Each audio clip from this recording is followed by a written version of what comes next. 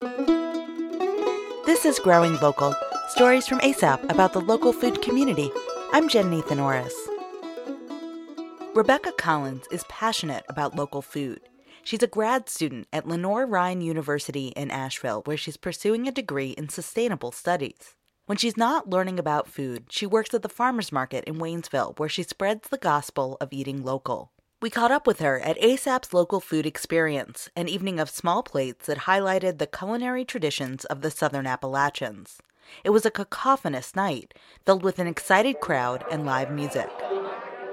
Rebecca Collins and Stephen Kinsella leaned into the mic to talk about local food. Rebecca says she thinks a lot about the food system, the path that food travels from field to fork, and all the interactions between food producers, distributors, and consumers along the way. She sees the local food system as a way for people to connect with each other and with farmers to create a sustainable community. Where would we be without farmers? They really are the backbone of our local economy. She supports local farms because she believes that eating locally keeps money in the community and can help people build strong relationships with the natural world. Food interacts with everything. Like, everybody has to eat, and I feel like our closest interaction with nature is through what we eat. And so I feel like when we're trying to get messages to people about being more sustainable, about protecting the environment, food is just an obvious entry point because everybody loves food.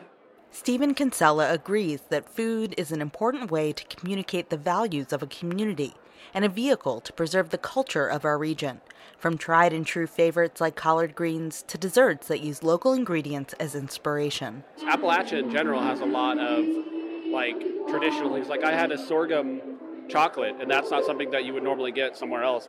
Although he's encouraged by the local food movement in the Southern Appalachians, he also sees patterns in the larger food system that concern him.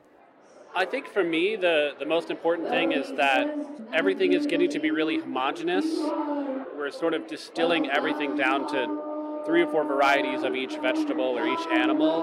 And it used to be this cornucopia of diversity when it comes to flavor and the way that you make food. And I think it's important to keep that alive.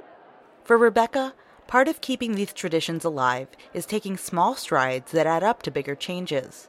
This summer, she pickled okra as a way to enjoy the vegetable all winter, and also to participate in a foodway custom that has been vital to this region for generations.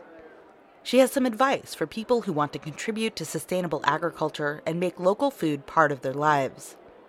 It's okay if you don't do everything perfectly, like when you're trying to, eat locally, eat sustainably.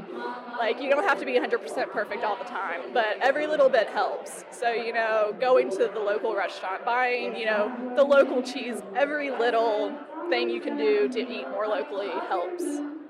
Rebecca is finishing up her degree and already thinking about ways to improve the food system after she graduates.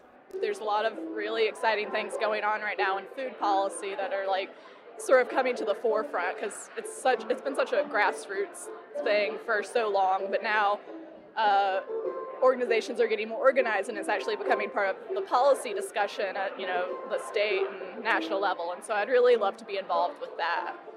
Do you want to get more involved with local food? Find farms, markets, and restaurants in ASAP's Local Food Guide.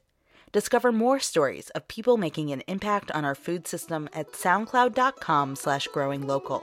We talk to farmers, chefs, children, and community members just like you. If you have a story to share, contact us through our website, asapconnections.org.